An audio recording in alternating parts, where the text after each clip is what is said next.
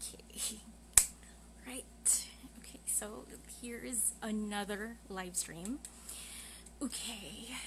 So I said I'd start at 7 and I'm starting at 7 and I think there aren't a lot of people yet. So, but I'll start. Okay, so hi everyone. Welcome to, I don't know, is this a podcast? Is this a live stream? Is it a vlog? I don't know. But welcome to my podcast, and this is a podcast where I will talk about anything and everything. Talk about the mundane and the exciting, the boring and the weird. I'll talk about everything: books, movies, sports, skincare, or whatever. I'll talk about anything as long as nasa mood ako. Okay. So my name is Viva, and I'm a little girl with a big voice, and you'll probably be spending an hour or 2 hours with me, so that, talking about a lot of things that I decided to talk about. Okay, so the topic for today is the BF homes. I was inspired by, there's a lot of YouTube videos about, ghosts and horror stories. I love BuzzFeed Unsolved, so I got inspired to talk about BF Homes, which is the suburb that I grew up in. I was born I wasn't born in BF Homes, but I was rather born in a hospital in Las Piñas, but I grew up in BF Homes. So we used to have a house along Tropical Avenue, which is one of the main avenues here in BF Homes. Spent probably around about, I don't know, 2 decades, 3 decades living in that house. We don't have that house now, which is another story and another podcast session probably. But I have spent a huge portion of my life there, and I've heard a lot of stories about BF Homes, like really creepy stories. So I'll probably be sharing these stories to you guys, and you know how it is with ghost stories. It's probably like, it's usually like a friend of a friend, or somebody told someone, or it's very rare that these stories are first-hand experiences. So, and make sure to take these stories with a grain of salt. Not a grain of salt, a whole ass teaspoon of salt, like a fucking bowl of salt. Probably a lot of these have a certain kernel of truth in them, but most of them are probably urban legends. But I am pretty sure that one or two of the stories that I'm going to relate to you guys probably are based on fact, even though a lot of things in these stories are probably fictional as well. But anyway, so yes, BF Homes. I know that if you guys are from the South, it is likely that you either live inside BF Homes or you live close to BF Homes, because BF Homes is a huge gated middle class subdivision. So it has a land area of at least 765 hectares, and it actually sprawls in it's so big that it covers 3 cities. So a part of it is in Parañaque, some parts of it are in Las Piñas, and even in Muntinlupa. So it's huge. It's actually BF there it's a third of Makati. So ganun siya kalaki. So it's really huge. So some facts about BF Homes before I talk about the ghost story. So this subdivision actually has more than 12,000 households. So it has an estimated 75,000 residents. So I'm actually reading from the fast facts that the BF Homes page has. So I'm just talking about BF Homes Parañaque.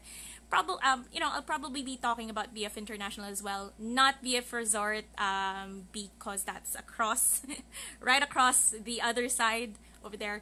But BF Homes Parañaque and BF Homes International, usually since magkadikit sila, their stories usually mix up. So it's huge. It's actually the biggest subdivision. It's named the biggest subdivision in Asia. It's that huge. There are 82 enclaves. So by enclaves, we mean like the tiny subdivision, like the tiny mini subdivisions inside the actual BF Home subdivision. So, it's actually one of the first gated subdivisions in the Philippines, and it was so posh dati when they started developing it, that it's actually one of the first subdivisions to have its own movie house built with a bowling alley. Okay, so an interesting fact. So if you guys live in BF Homes, alam niyo yung behind Jollibee and along Aguirre Avenue is the very famous night market or night spot called the Ruins, right? So the reason that it's called the Ruins is because it used to be Torama Theater. It's a movie house, and it also had a bowling alley. And the reason why it's called the Ruins kasi pinagiba siya, and and they never really built anything over it again. So now it became the Ruins. So BF, I think a lot of you guys already know this fact, but just in case you don't know, BF is an acronym of Bangko Filipino, and it's the parent company of the BF Homes developer, BF Homes. Nawawala yung H ko, kapampangan lang. BF Homes Incorporated. So this land was developed round about late 60s. It saw some people moving in 70s, 80s, right? So yun yung mga kasagsagan ng the Marcos. It was the tailgate of the Marcos era. So don't be surprised if a lot of the names in BF Homes are actually cabinet members or very important people during the Marcos regime or the Marcos era. So if you want to know the who's who of the Marcos era, just look at the streets in BF. All the dignitaries, illuminaries during that time, they have a street in BF. Actually, kaya nga kilala ko sila Cesar Virata, even though I don't have the cabinet yung cabinet or senate nung panahon ni Marcos, because I know them because they're a street in BF. Kind of like yung BF Resort, where you will accidentally memorize all the beauty queens in the Filipino beauty queens in the Philippines kasi their names are streets in BF Resort. So anyway, and yes, if you're asking, does Ninoy Aquino have a street in BF Homes? Yes, there is Ninoy Aquino. Even though he was a very popular, he was considered one of the biggest political rivals of the Marcoses during that time. He still has a street in BF Homes, Parañaque. So anyway, yeah, very big place. There are several main roads in BF. So there's El Grande, Tropical Avenue, Palace Street, and and the reason that they're called these streets is because they're actually named after the 4-star hotels. So it's that big. So BF used to have two, not just one, two 4-star hotels inside of it, and along Phase 3. So the first one was called the El Grande Hotel, which completely burned down. They never really built it. And the second hotel is called the Tropical Palace Hotel, which was half burned, which is actually the first story that we're going to talk about. So one of the more famous ghost stories in BF is the ghosts of Tropical Palace. Hey, now Tropical Palace, yes, as I've just told you guys, it's a 4-star hotel. So it was, according to the articles, it was once a sprawling hotel. It was burned down in 1985, so that was a year after I was born. And it was home to the Miss Universe contestants of 1974. So it saw a lot of pretty popular people back then. If you guys don't know, the Miss Universe pageant in 1974 was held in the Philippines, and yun yung pageant na Margie Moran gave the crown to, I think it was Amparo Munoz of Spain. I know this because I googled it, and not because I have that stock knowledge. I'm not that good. But anyway, so during that time, Anna Bjornsdottir of Iceland was the won the Miss Congeniality Award, and the best national costume was given to Kim JQ of Korea. So yay. Um, so during that time, so it's huge. It was I tried to look for photos of the Tropical Palace Hotel, but I couldn't find anything actually, mysteriously enough. But this is a weird thing kasi oddly enough, the LA Times published an article way back in 1986 that so let me just bring up that article right now. So the LA Times published it's not even an article, it is literally just 2 sentences. So they published an article in July 1, 1986 that a fire gutted the 168-room Tropical Palace Hotel in the Manila suburb of Parañaque on Monday. There were no immediate reports of injuries, and the cause of the blaze was not known. So 168 rooms. So imagine mo kung gaano kalaki yan. So that's probably like probably close to Dusit hotel size. So it was very big. It was very luxurious kasi I couldn't find photos, but I got second-hand accounts lang online about what it looked like. So the theme was tropical, lots of plants, a very old school, parang mga rattan furniture, ganun yung style niya. So, but anyway, nobody knew what caused the fire, and I think they never really got, kasi during those years na pabagsak na yung Bangko Filipino because there were a lot of the members of the board were either Marcos cronies or were at least very close. Their fortunes were very close to the Marcoses. So since nangyayari na yon,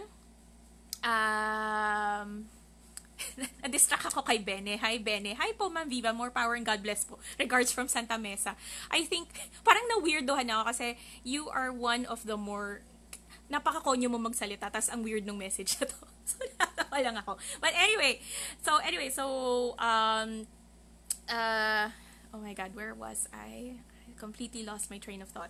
But anyway, nobody knew how the fire started, and they never really rebuilt it because during that time, may mga chismis na nagkakagulo na yung mga board members ng Bangko Filipino. The Marcoses were already on their way out. Out of the country, out of power, ganyan, kasi talks of revolution were already happening. So, nagkakagulo na. So, they never really got the time as well as the funds, I think, because nga nagkakagulo na within Bangko Filipino. So, they never really rebuilt that. Now, the thing about it is that the reason why there are so many stories of ghosts, kasi apparently, and there are different accounts, pero one of the stories that I heard about Tropical Palace is that there were apparently, I don't know if it's a family or may nag-field trip na mga bata dun sa hotel, and when it burned down, nasama sila. So right now, if you've ever been to, kasi Tropical Palace, kasi when you go to BF, Tropical Palace is actually out of the way. So it's not on the main road. You have to turn right if you're coming from or dediretso ka if you're coming from Southland, or turn right if you're coming from Elizalde, or turn left if you're coming from El Grande. I'm sorry, am I making sense? Yeah. So it's medyo tago siya, and that area right now is just full of trees. Very creepy kasi wala siya gaanong lights at night. They only have lights, pero yung houses lang ang may lights. And most of those houses are not really occupied now. Some are just occupied by businesses, and the people who have businesses there usually don't stay over the night. So, nagkaroon na ng, when it burned down, ang rinig, ang alam ko, when it burned down, it didn't have those ghost stories yet, pero nagkaroon ng ghost stories after some time when people started saying that, you know, they could hear children laughing during the night or children crying, children crossing the road. It was just, so that's the reason, I tried to look up articles saying na, you know, if there were children that were part of the that kung may nasamang, you know, families or children. Pero according to the articles, nobody was really harmed. So there is probably no truth to this particular ghost story. But the creepy part is that hindi siya ang creepy kasi sa kanya is the actual location. So it's not really the stories. Kasi the stories are actually very vague. The stories are just like, you know, there at night you will hear children playing or children crying kasi yun nga, the story is na nasama sila dun sa sunog. Pero more than the story, I think the creepy part of this is the actual location. Kasi pag gabi talaga, wala siyang ilaw. When you drive by, it's pitch black. It's really pitch black. And the fact that madami siyang puno, so when you drive by, you have these really creepy shadows on. So you don't really, and you don't really know kung namalikmata ka lang or may nakita ka talaga sa side ng mirror. So some people put it as a favorite ghost hunting spot. Some people, before I think it was popular na aside from driving at night, some people park their cars and just walk along there to give themselves a good scare. I know that the roving guards now discourage that. Kasi nga, you know, parang baka mapano sila doon. Diba? And I think, unti-unti nang nare-reclaim yung area na yun kasi nagkakaroon na ng businesses, like people, like Mama Lou's, the restaurant, the famous Italian restaurant, is on the corner. I know na some of, I think some people have built houses. There's a Korean church na on that area. So it's not as creepy during the daytime. Pag daytime, it's actually very quiet. At saka malamig siya because of the trees. Pero at nighttime, it's still really creepy because nobody really, BF Homes never really put the effort of like putting in lights there. So Bene says that's true. Before we used to drive there and turn off our headlights to scare ourselves. Actually, ginawa ko na yun. Ginawa na sa akin ng tito ko yun, and I hated my uncle so bad kasi I was so young. And then nag-drive kami doon kasi pauwi na kami since we live in Tropical Avenue. Coming from Elizalde, ginawa niya, kumanan siya, and then he parked the car and turned off the light. I literally screamed. I was so angry. But now, I'm the one that does it to other people. Because why not? All this time, ini-imagine ko yung elementary voice mo pa rin. Hi, RD, shout out to RD, who is my grade schoolmate in St. James, Parañaque. Anyway, but yes,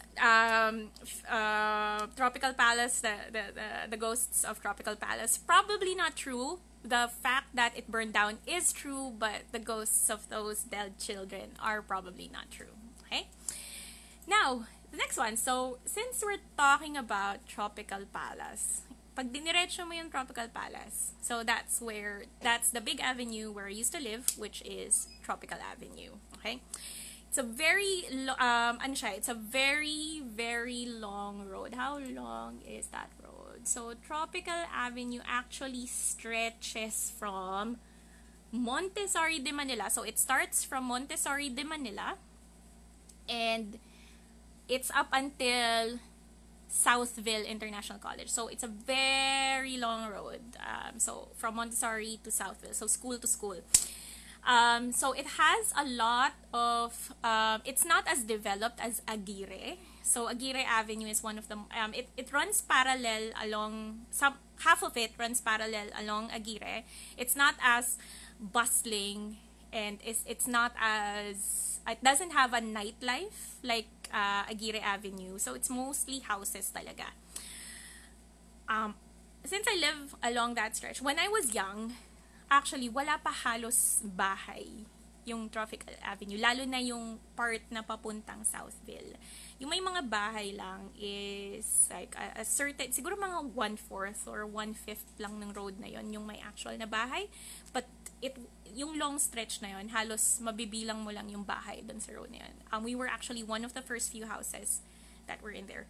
Or one of the first few households that had a house there.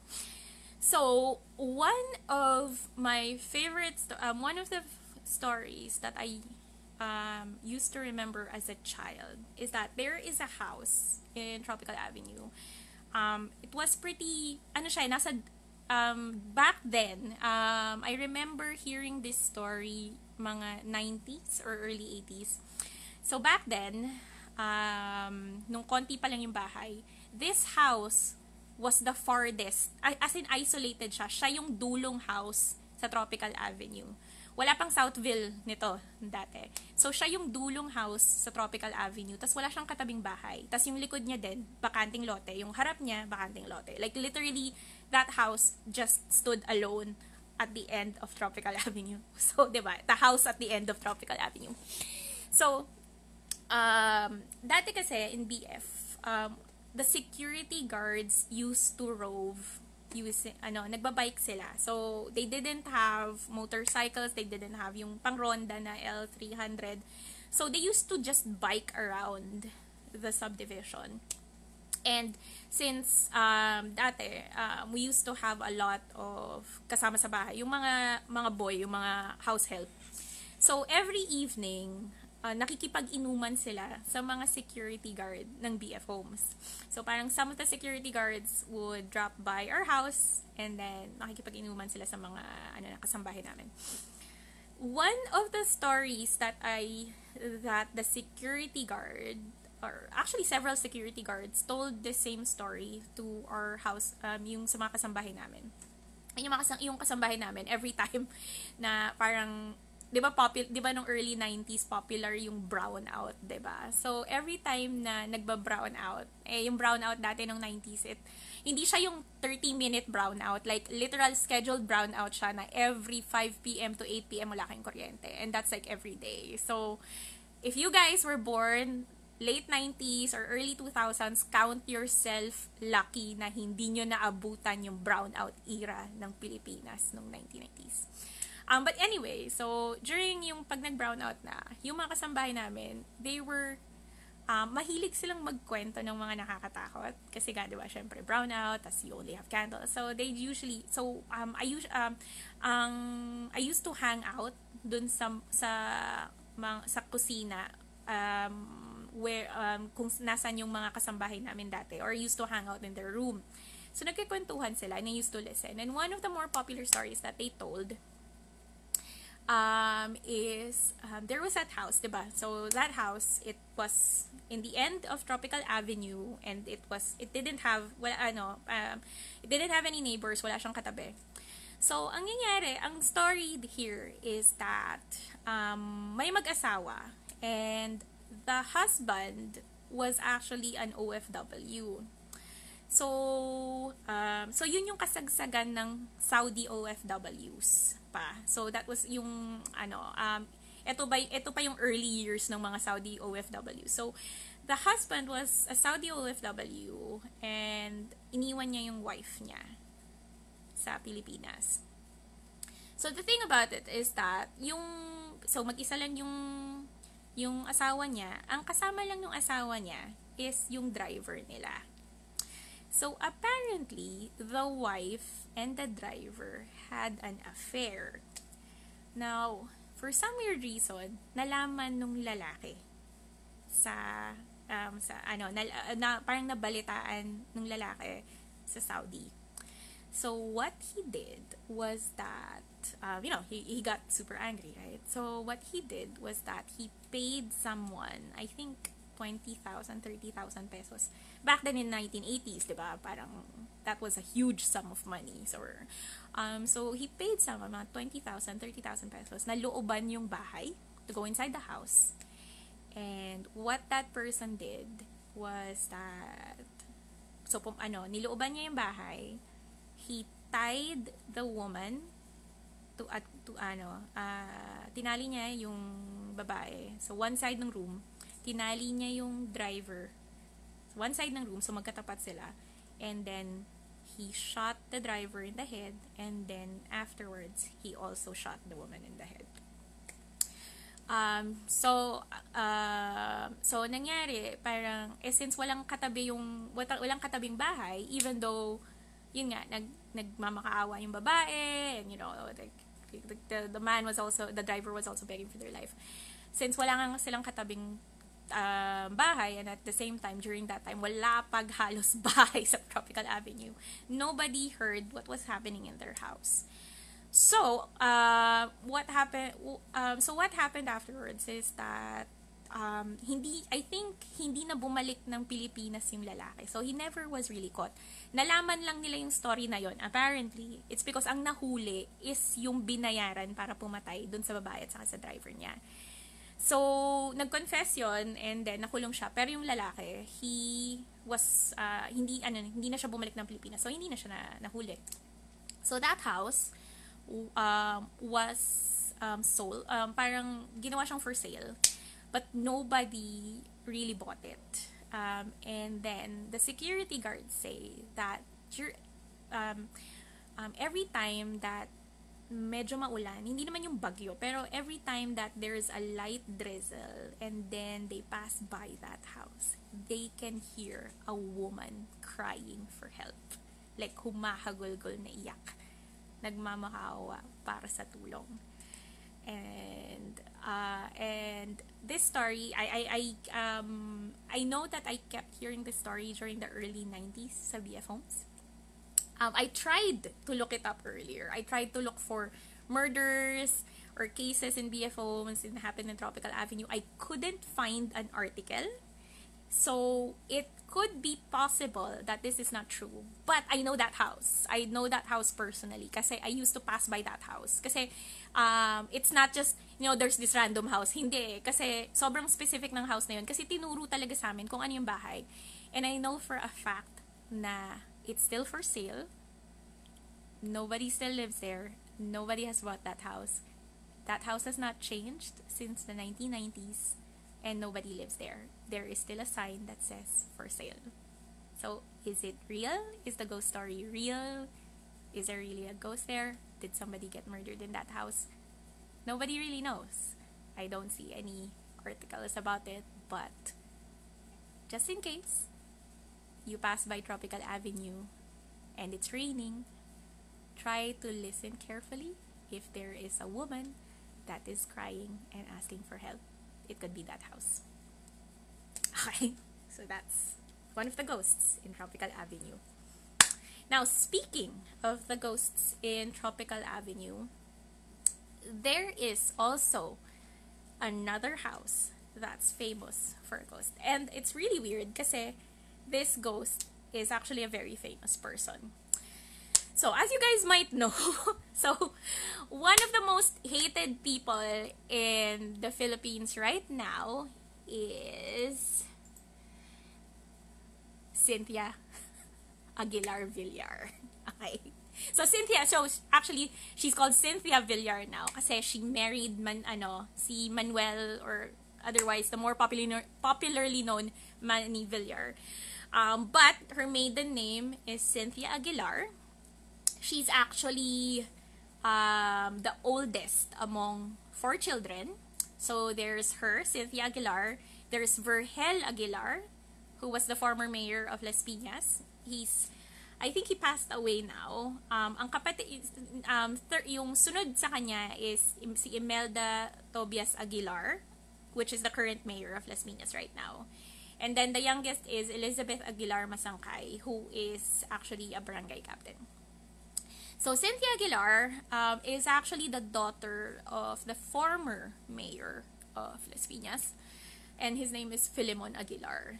If you live in Las Piñas, especially in BF International, or you've lived in Las Piñas for some time, Filemon Aguilar is the first Aguilar that he started the Aguilar dynasty in Las Piñas, and he is called locally sa Las Piñas, ang tawag sa kanya Matandang Aguilar kasi siya yung he was the first Aguilar, and I think parang he reached the age of 80 or 90, basta every time somebody says yung Matandang Aguilar, it's Filemon Aguilar. So, they have several properties around Las Piñas. They're very rich. And one of the properties that they actually have two properties along Tropical Avenue. One is the house where Vergel Aguilar, Imelda Aguilar, it's one of the houses that Imelda or Vergel Aguilar used to keep. And then, one house is called the Ancestral. I don't know if it's really their ancestral house kasi they have a lot of properties, but it's one of the houses that Filemon Aguilar lived in until he passed away. So it's a very old house, as in malaki siya, like 2 blocks yung laki niya, malaki siya. Sobrang dilim pa din ba sa Tropical? Hi Dave. Yes, madilim pa rin sa Tropical kasi there are some areas in Tropical that still don't have street lights. So yes, madilim pa rin sa Tropical.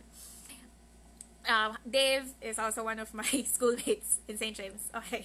Alright, St. James Parañaque alumni are in full force right now. But anyway, so yes, so one of the houses that they have is called, I don't know kung ancestral house talaga, pero when I was young, ang tawag nila doon, yun yung ancestral house ng mga Aguilar. So I don't know if that's true. But it's a really old house, very beautiful house. Kasi para siyang hotel, as in may facade siya na mahaba, tas may driveway. Yung driveway niya, yung pang movie, yung pang telenovela, as in literally pwedeng may umakyat doon na karwahe tas ibababa sa harapan. Like literally mukha siyang hotel. Kung if you guys know the front of yung Manila Pen or Manila Hotel, yung may pa-curve na driveway, ganun yung style niya. So it's very old, So when I was young, there were still people living there kasi Filemon Aguilar was still alive. But when he passed away, they only use that house pag mga meeting, they advance, if there are birthday parties, etc. So it's basically, nobody lives there anymore, just the caretakers.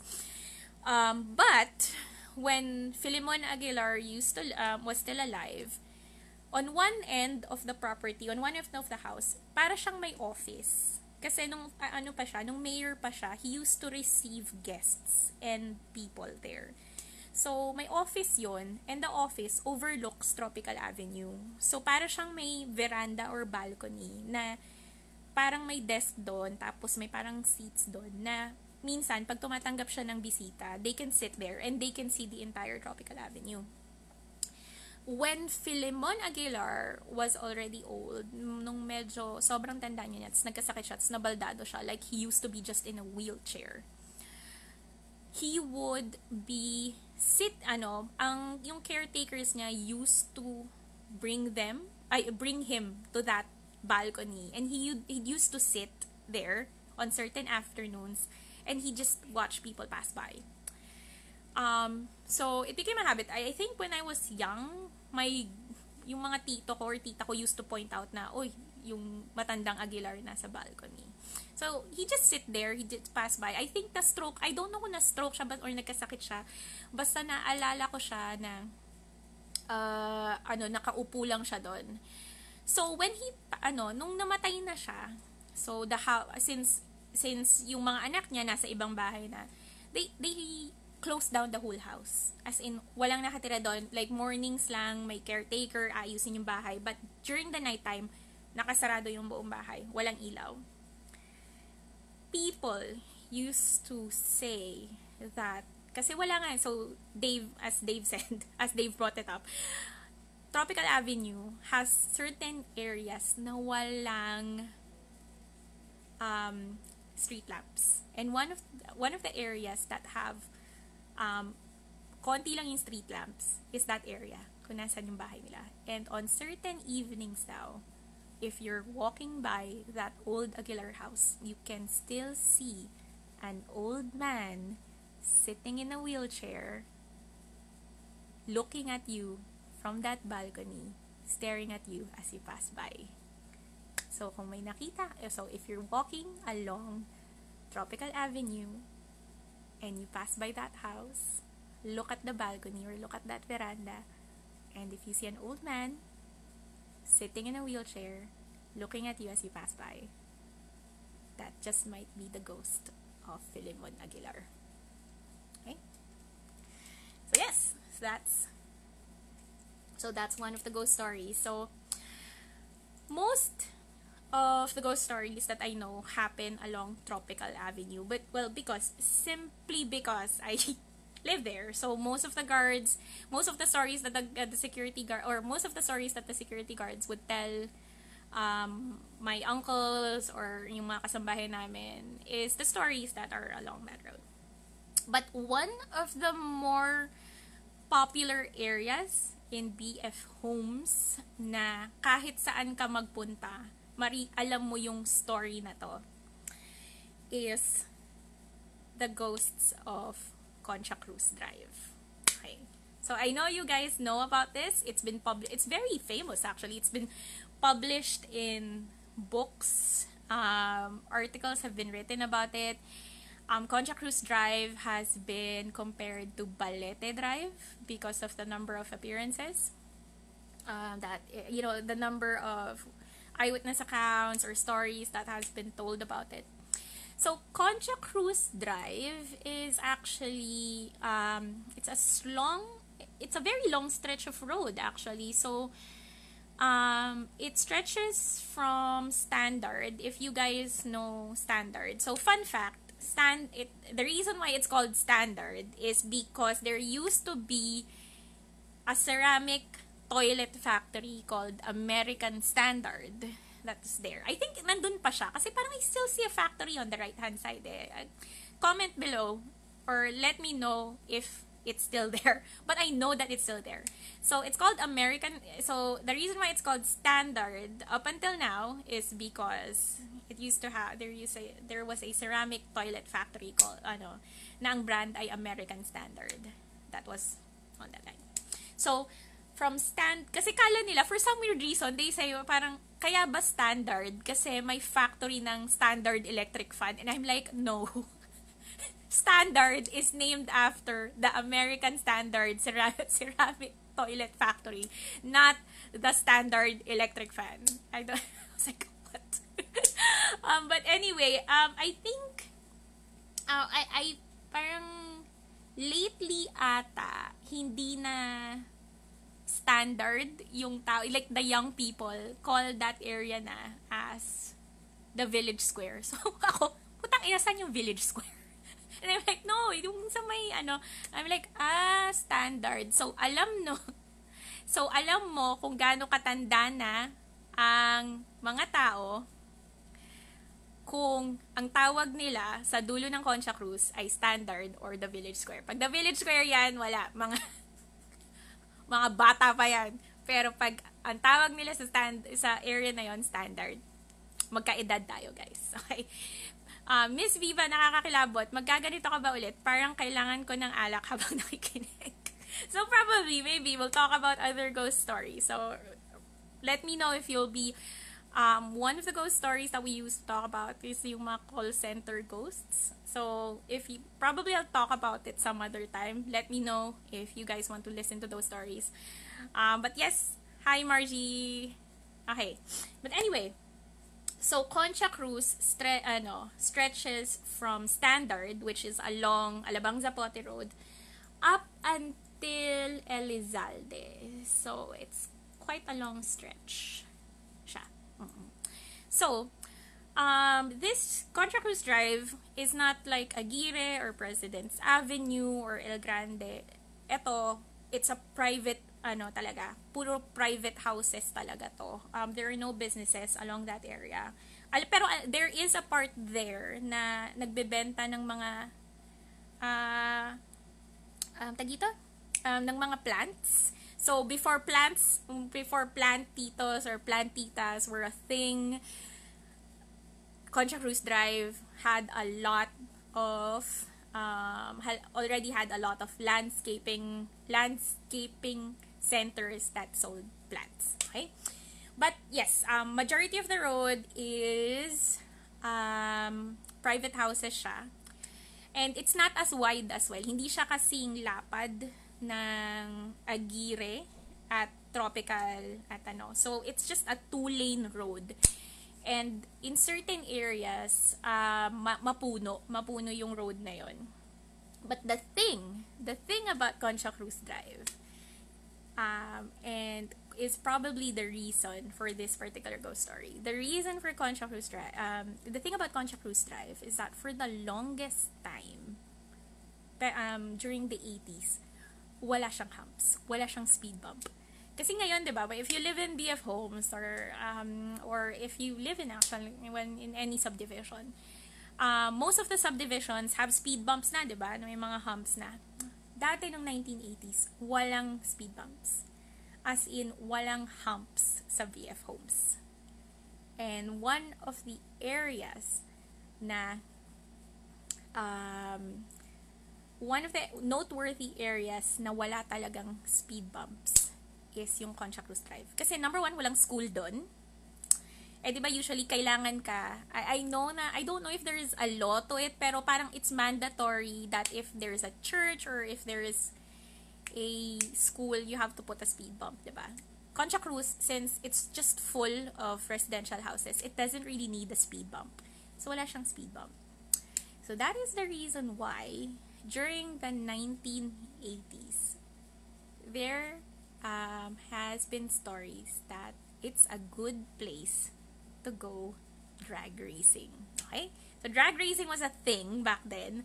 So, what they do is that they'd start from the end of Concha Cruz, from Elizalde, and then they would race. Kasi one unique feature about Concha Cruz Drive is diretso siya.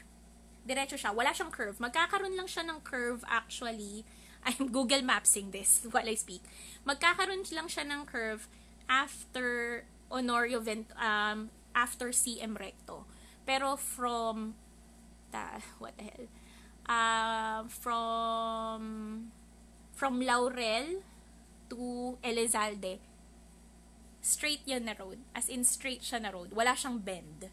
So, that is the reason. So, wala siyang speed bump. Wala siyang bend.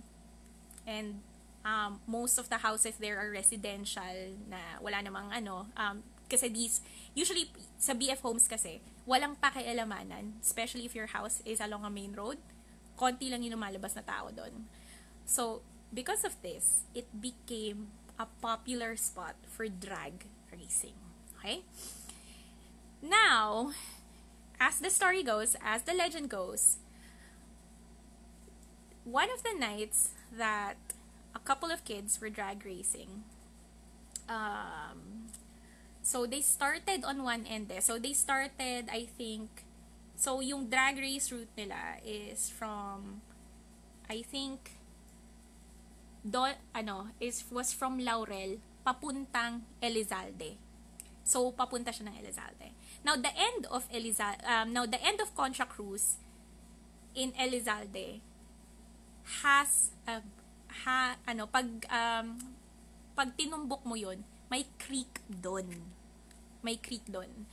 So the story goes is that nung nag-drag racing sila, so they were like very fast, like ano ba ang drag racing, like 0 to 100, like you're probably going more than 100, right?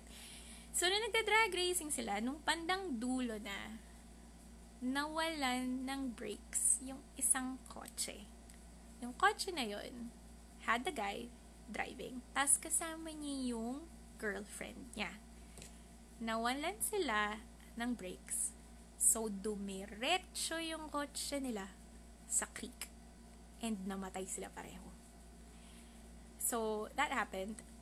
Again, I tried to find out if there was any truth to this story. I tried to Google articles, if there were any articles about accidents in Concha Cruz Drive. I wasn't able to find anything at all. Especially nung mga, I was trying to look for articles like, if anything happened in the 1990s or the 1980s about, somebody, about drag racing, about accidents in Concha Cruz Drive, So I wasn't able to find any, but I was able to find parang rumors nga na there was drag racing, but there were no news articles about actual drag racing accidents. So, yun yung story, diba? So, what happened afterwards is that apparently, after that accident where the guy and his girlfriend died, anybody who passes by Concha Cruz would see a car. Ang mangyayari is, so every time you drive by at night, sabi nila, people say if you drive, the stories or differ depende sa kung kanino mo siya nakuha. Some people say that if you drive by Concha Cruz during midnight, some people say if you drive by Concha Cruz during 3 a.m., some people say if you pass by Concha Cruz na umuulan. So any of those three conditions. But they say that if you pass by Concha Cruz either at midnight or 3 a.m. or pag umuulan, there is a black car that will follow you. And then, sobrang didikit yung car sa kotse mo. So of course, if you're driving, right, you'd be annoyed. Like, what the fuck? As in, titikitan ka talaga. So, bubusinahan mo, di ba? So, mangyayari, ditikitan ka lang. Tapos at a certain part, bigla nang tatabi sa'yo yung kotse. Tapos pagtingin mo dun sa kotse, walang nagdadrive. That's the ghost of the Concha Cruz. So if you were driving along Concha Cruz at midnight or at 3 a.m. or at 2 a.m. or 1 a.m. or if you're driving around along Concha Cruz and it's raining and you're alone, and if a car keeps tagging behind you, and suddenly at a certain part of the road suddenly drives beside you, try to check and see kung may nagda-drive pa, because it could just be the ghosts of Concha Cruz Drive. Okay. Try to check it out if you go to Lumpia. Okay, that's Concha Cruz. Now, speaking of Concha Cruz Drive, so speaking of talking about the more popular ghosts of BF, I think the most popular one, okay, so there's another version, so from Dave. Wow, Dave, talagang pinursige mo talagang panoodin to. So, according to Dave, who is watching, he says that what I heard is that a car would race you. If you don't beat the car, something bad will happen. Okay, so there's another version apparently. According to Dave, so while you're driving, somebody will force you to race with them. So I don't know how that works. Maybe bubusinahan ka or maybe gigit-gitin ka. And will try to force you to race with them. If hindi ka, or if nalagpasan ka, or if you don't win that race with them, something bad will happen. So, so when you say something bad, will you see the ghost? Will an accident happen to you? Don't know. Basta, when you're driving at Concha Cruz, don't race with anyone, and don't look at the back. Don't ever look beside the black car that drives beside you if you're driving by it. Okay. So anyway, so that's Concha Cruz. Now the last ghost story that I will be talking about BF. I know that there are tons, but this is the last one, guys. I haven't slept yet. I have my period. Masakit ang puson ko. Nakatrauma daw ako ngayon. So, I'll probably just keep this podcast for an hour, or I'll just, finish by 8 m.m. But the last BF Homes ghost story that I will be talking about is actually one of the most famous crime stories that happened in the Philippines in the 90s. Actually, it was a landmark thing. Like 1990s, if you were born in the 1990s, there are only 3 things that you would remember about the 1990s. Brownout, Mount Pinatubo, Visconde Massacre. So, the last story that I'll be talking about is the Visconde Massacre and the ghost of Carmela Visconde. Okay. So, a lot of you guys probably already know the story of Visconde Massacre. I know that some of you guys were born after the year 2000, so you only probably know Visconde Massacre, the Visconde Massacre from like stories from your parents or from your older siblings. But the Visconde Massacre was I grew up watching what happened, the court trials, the investigations, the entire thing. I grew up watching it. So like may mga episodes na they were in TV Patrol, TV Patrol pa ba dati? Oh, tama, TV Patrol. Nolly De Castro had segments about it in Magandang Gabi Bayan. So it was a very big thing. So I know that most of you guys know the Visconde Massacre story, but let me just go through it, just for, the ones that didn't really live through it. So if your memory is a little bit hazy, or if you don't really know what happened. So the Visconde, it's called some people call it the Visconde Massacre or the Visconde Murders. So according to Wikipedia, the Visconde murder case, colloquially known or locally known as the Visconde Massacre, was the multiple homicide of members of the Visconde family on the 30th of June 1991 at their residence in BF Homes, Parañaque City. Okay? So, Estrelita Visconde was aged 49, suffered 13 stab wounds. Maria Carmela Visconde, which was the elder daughter, she was 19. She was only 19, my God. She suffered 17 stab wounds, and she was also raped before she was killed. The younger daughter, Anne Marie Jennifer, who was only 6 years old actually, had 19 stab wounds. So the baby, like Jennifer, the younger child, she had 19 stab wounds. Like, she had the most, more than the mother and the sister. So what happened was that Lauro Visconde, who Estrelita's husband, and he was the only survivor of that family, was in the U.S. So he was in the United States for I think a business trip when the murders took place.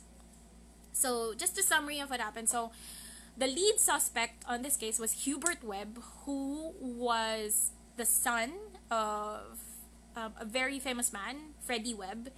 He was a former basketball player. He was also an actor. He was in several series. I think he was in comedy shows. He was in some he was in show parang he was in some comedy shows in Channel 2, if I recall correctly. I don't know if nasa Abangan ng susunod na kabanata ba siya dati. Oh my God, I'm so old. I remember that show. I don't know kung anong team si Freddie Webb. Teka nga, i-google natin siya. Anong bang basketball team niya? Wait, let me see. Freddie Webb. Let's see, basketball career. Sa Tanduay. He played with Tanduay. And then, so he was a former and he was tumakbo rin siyang politician, actually.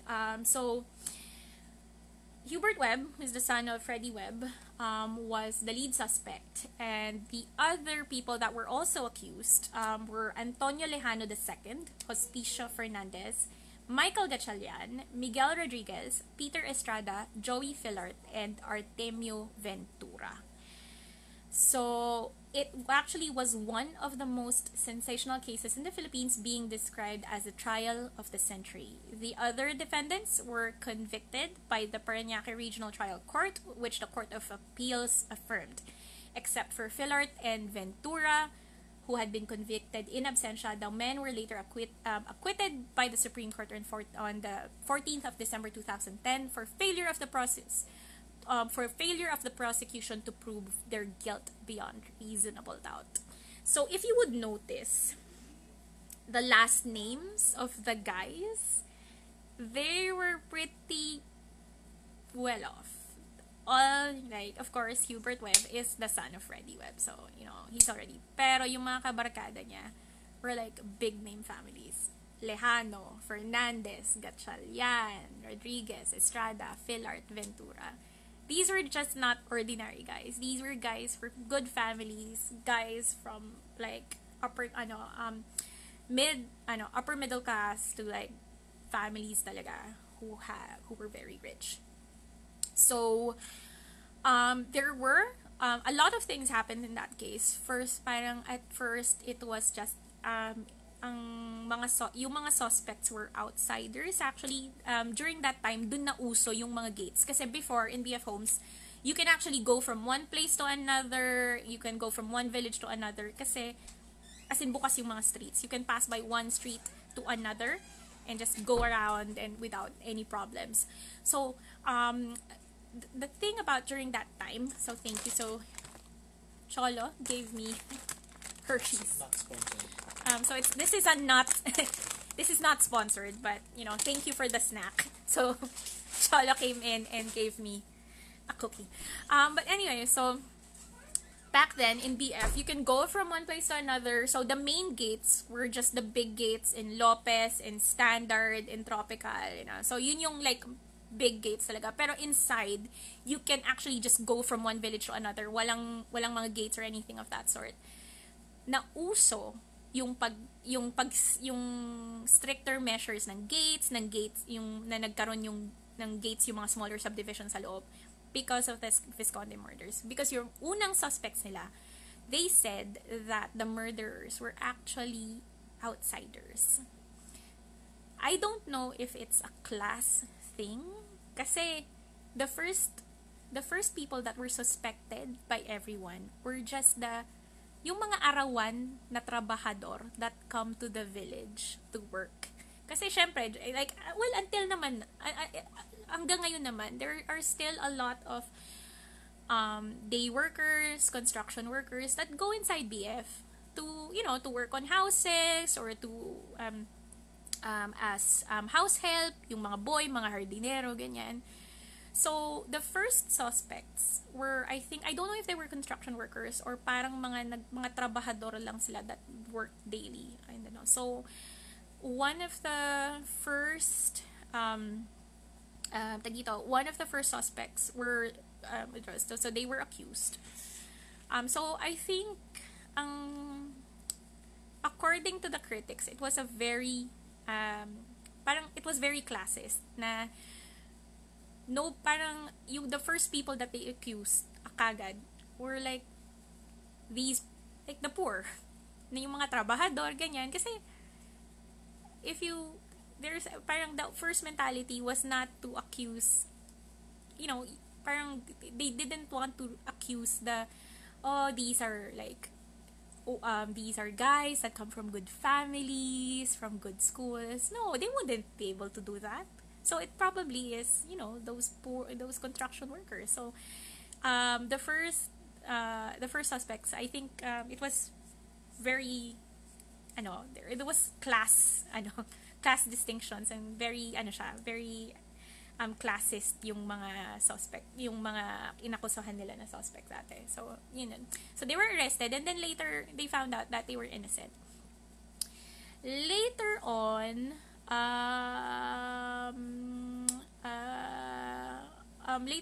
I think what happened was that, and this is where it becomes hazy, kasi there's a witness that's involved. I forgot her name. Is it Jessica Alfaro? I think. Oh wait, let me just check. Yes. Apparently, one of the friends of the suspects, she confessed that it was these guys that actually murdered the Visconde family. So parang what they did was like, I don't know kung isa sa kanila type si Carmela or magkakabarkada ba sila ba. So one day what they did was that they planned na pasukin yung bahay, and they did that, and then Carmela was raped apparently by Hubert or some others, ganyan. Another thing about this crime, and kaya siya tumagal ng sobrang tagal, was that there was the police that were investigating this massacre also, there was accusations of bribery, covering up the crime, losing the evidence, and so the policemen were accused of taking money from the families of the suspects, because again, these guys were not just random people. These guys come from good families. So good, like families that are, like, well off. So yun nga, parang it became a circus. Like, there was the suspects' lawyers were trying to discredit the witness, na parang, okay, parang, Jessica Alfaro was like this, you can't really trust her, ganyan, ganyan. So there was some parang issue na they were trying to discredit the witness, ganyan. Tapos parang, I think that there was even a stupid ass rumor na Lauro Visconde was the one that had his family killed because he already had, parang may kabit siya and he wanted to get rid of his family. It was super fucked up. But at the end, parang at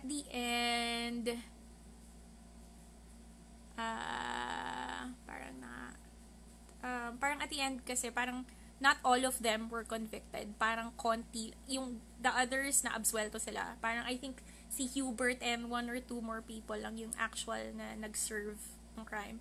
And it was really funny kasi I think during this time may death sentence pa.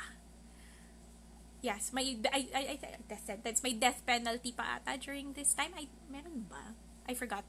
But they were I don't know if na-turn yung result, na-turn yung yung decision ng court na hindi sila ma-death penalty and they just serve parang reclusion perpetua lang sila. So parang life sentence lang.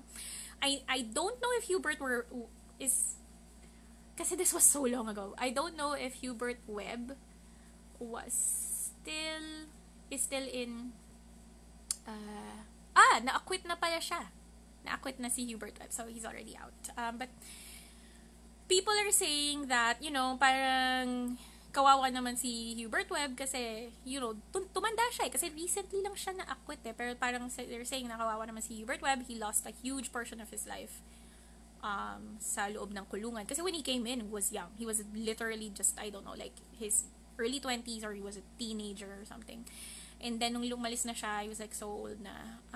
But I think about it is that and I think that crime really showed a dark side of BF homes. Kasi everybody, kasi ang perception kasi is that if you grow up in a rich household, if you went to the good schools, if your family is like this, if you're well bred, you speak English really well, the idea there is that you can't commit a crime like that. Kasi you were raised in a rich family, you were raised in a good family, you went to good schools. And it exposed a really dark side to what was actually happening in BF homes. That inside BF, you have kids doing drugs, you have kids in parties, you have like teenage guys like going around picking up girls, raping them, dropping them off. So it really exposed a super bad side of BF that nobody really knew about, because it's a gated community. It's a posh gated community. How could you think that of its residents, diba? Parang, so it exposed a lot of things in the middle class and upper middle class. But anyway, so ano nangyari yun? Lauro Visconde kept the house. So he never really sold it. So a lot, I think parang there was some talk before na parang his relatives wanted him to sell the house or at least parang pagiba yung bahay. Kasi, it was so bad. The things that happened in that house was so bad. But Visconde kept the house as is. Yun yung creepy doon eh. Kasi he didn't change anything. Pinalinis lang yung bahay. They probably cleaned the blood off the walls. They pinalitan lang yung mga mattresses. They cleaned the blood on the floor. But everything was the same. He kept the same house that he that he had before he left for America and before his entire family was killed. So that's creepy. Like, yung mga laruan ni Jennifer, like yung mga stuffed toys niya, it's still in the bed.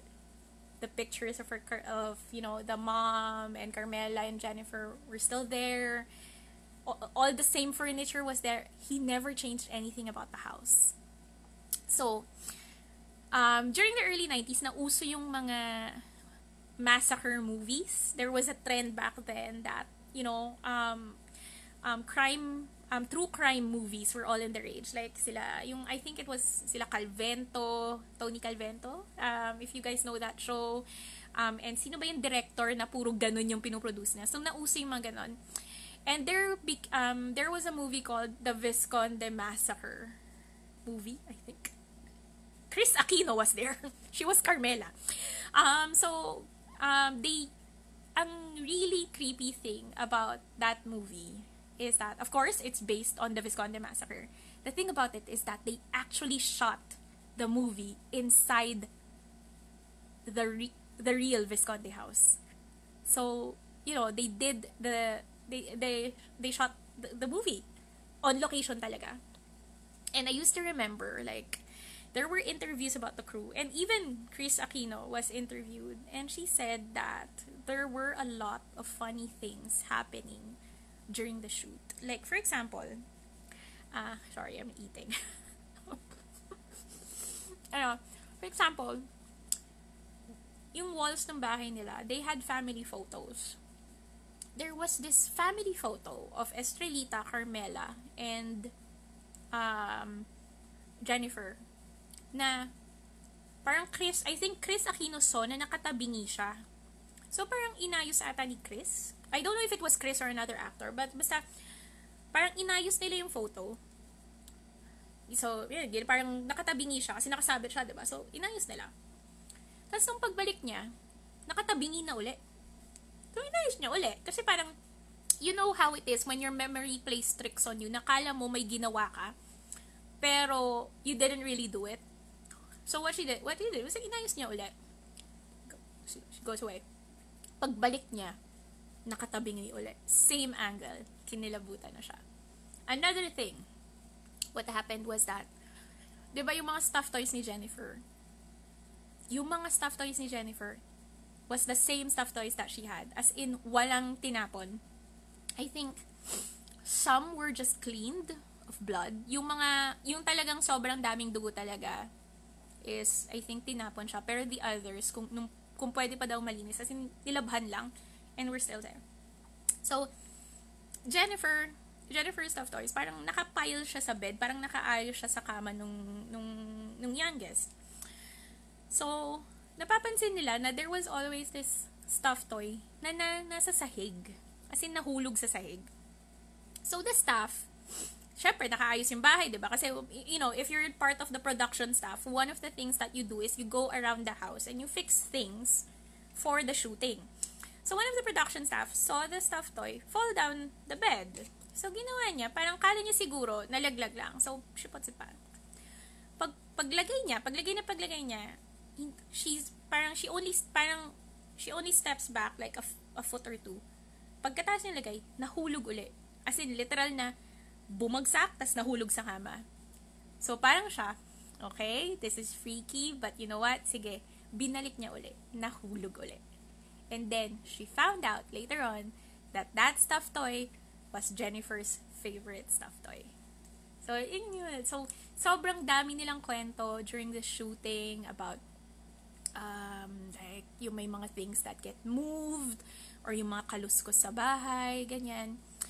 Up until now, Alam ko kasi may caretakers pa rin na pumupunta. When Lauro Visconde was alive, he would occasionally visit the house. Parang there was actually a time na dun pa siya tumira. And people were advising against it na parang, dude, parang, like, love yourself. Like, this is the house that your family died in. Please don't stay here. So, parang, and then, afterwards, lumipat din siya. Pero he kept the house in pristine condition, like I said earlier. So, usually, caretakers go there during the daytime. But according to a lot of people in the neighborhood, like the guards in the guards in the subdivision, the caretakers don't stay after dark. I mean, you wouldn't pay me I wouldn't accept 5 million pesos to stay there after dark. Not that everything that happened.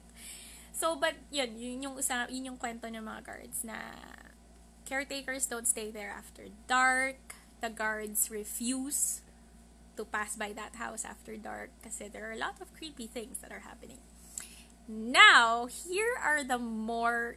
because, of course, the house will have ghost stories if after all that happened. Now, here comes some really creepy stories. Okay? One of the stories that I've heard about the Visconde massacre wasn't even a ghost story inside the house. So one of the stories that I heard, I think I heard this from my uncle, and he, as usual, as with most ghost stories, narinig din niya to either sa kabarkada niya who lived in that area, or I don't know, security guard. You know, with the usual urban legends and ghost stories, it's one story na napasa from one person to another, etc., etc. But anyway, so as the story goes, in NAIA, in the yung international airport na Ninoy Aquino International Airport, there is a long row of airport taxis doon, 'di ba? Yung dilaw na taxi. Daw yung fare niya, yung starting fare niya is 75 ba 150, I forgot. Basta it's the expensive taxi.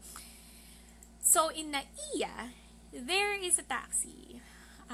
Yung sa taxi lane na yon, there is a girl, one of the taxi drivers, pumapasada siya. So, that taxi driver, is surprised kasi yung pasahero niya sumakay niya is a little girl. Like, literally a child. So, I don't know why he didn't question that there was a child at his, inside his cab. And bakit hindi niya kinwestiyon na that there's a child in his cab. But for some weird reason, hindi niya parang for hindi ata pumasok sa utak niya yun. Basta tinanong lang niya, parang number 1, parang nasan parents mo? Tas number 2, saan ka umuwi? Yun yung tinanong niya dun sa bata. The child says, parang nakatira ako sa BF Homes. So, the driver asks like, okay, saan sa BF Homes? Sabi nung na lang ng child, parang she didn't give an address, but she says like, tuturo ko na lang. Now, I don't know if it's a child or if it's a young woman, pero the story gets a little bit hazy. One version that I heard about this story is that there's a child that comes into the cab and tells the driver to go to this address. And then there's another story of a young woman riding the cab and telling the cab driver to go to this address. So, cab driver, drives, goes in, ganyan. And then, so, binigay na yung address, diba? So, the cab driver parks in front of the house. And then, his passenger, I don't know, if some stories it's a child, some stories it's a young woman. The passenger says na parang, Kuya, wala akong pera. Hintayin niyo na lang ako dito. Kuha akong pera. So, the driver is like, you know how di ba, na-experience niyo na ba na dati nung hindi pa uso yung Grab na yung umuwi kayo, tas wala kayong pera. So, paghihintayin niyo yung taxi driver while you get money from the house, right? So, parang kala nung taxi driver, ganun lang. So, naghintay siya. Hintay siya, parang naka-idle siya. Tapos ang tagal. Tapos nung una, um, so habang naghintay siya, dinaanan siya ng security guard. Nung una, hindi siya pinansin ng security guard. Tapos mga siguro 15-30 minutes na siya naghihintay. Nabalikan na siya ng security guard. Kasi I think nung first time, parang nagro-ronda lang yung security guard. Tapos yung second time na dinaanan siya, yung pabalik na yung security guard. Tinanong siya ng security guard, "Sir, sino pong hinihintay nyo?" Sabi niya, parang, kasi yung pasahero ko, walang pera, so kumuha ng pambayad. Tapos parang tinanong ng security guard, "Sang bahay?" Gumanon siya. Sabi niya, parang tinuro niya yung bahay. And the security guard is like, "Sir, sigurado ka? Hindi ba dito sa bahay na to?" So, the guard points to another house. And he's like, "No, dito sa bahay na to." And the guard is like, "Sir, alam niyo po ba kung kaninong bahay yan?" And then the cab driver goes, "No." And the security guard goes, "Sir, sa mga Visconde yan." So, apparently, cab driver brings home a young woman or a little girl, depending on the story. Dinrive niya yung pasahero niya sa loob ng bahay, sa loob ng village. Dinrop off niya sa bahay ng mga Visconde, and there was no one that came back. So, if you guys ever drive around BF, and you have a car or if you pass by one of the villages, alam ko, you really won't be able to accidentally pass by the Visconde house, kasi it's inside an enclave, or it's inside a smaller village. But if ever you ride a cab driver, or you take the opportunity to ride an airport taxi, try to ask the taxi driver if they've accidentally taken a passenger to VF Homes, and that passenger never came back.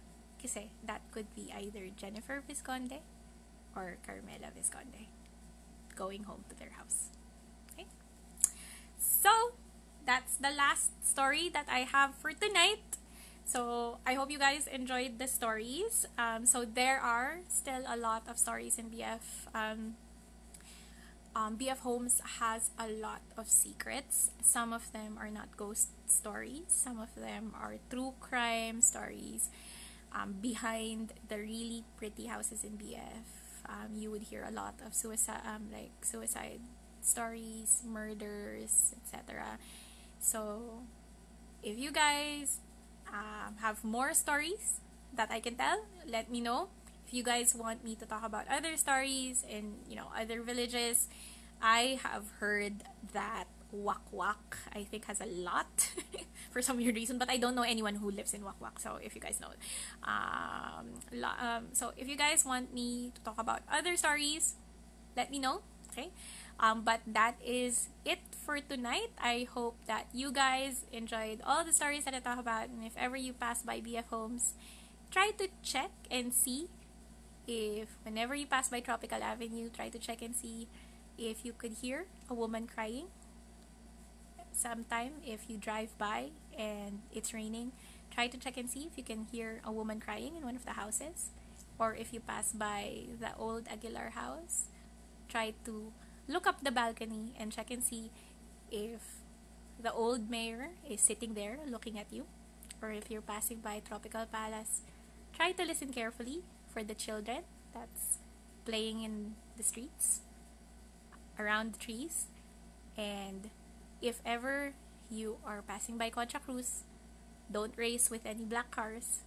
Okay? And lastly, if ever you are going to the airport and you see a little girl or a young woman waiting for a taxi, that just might be Jennifer Visconde or Carmela Visconde. Okay? Thank you very much for listening in. Have a good night.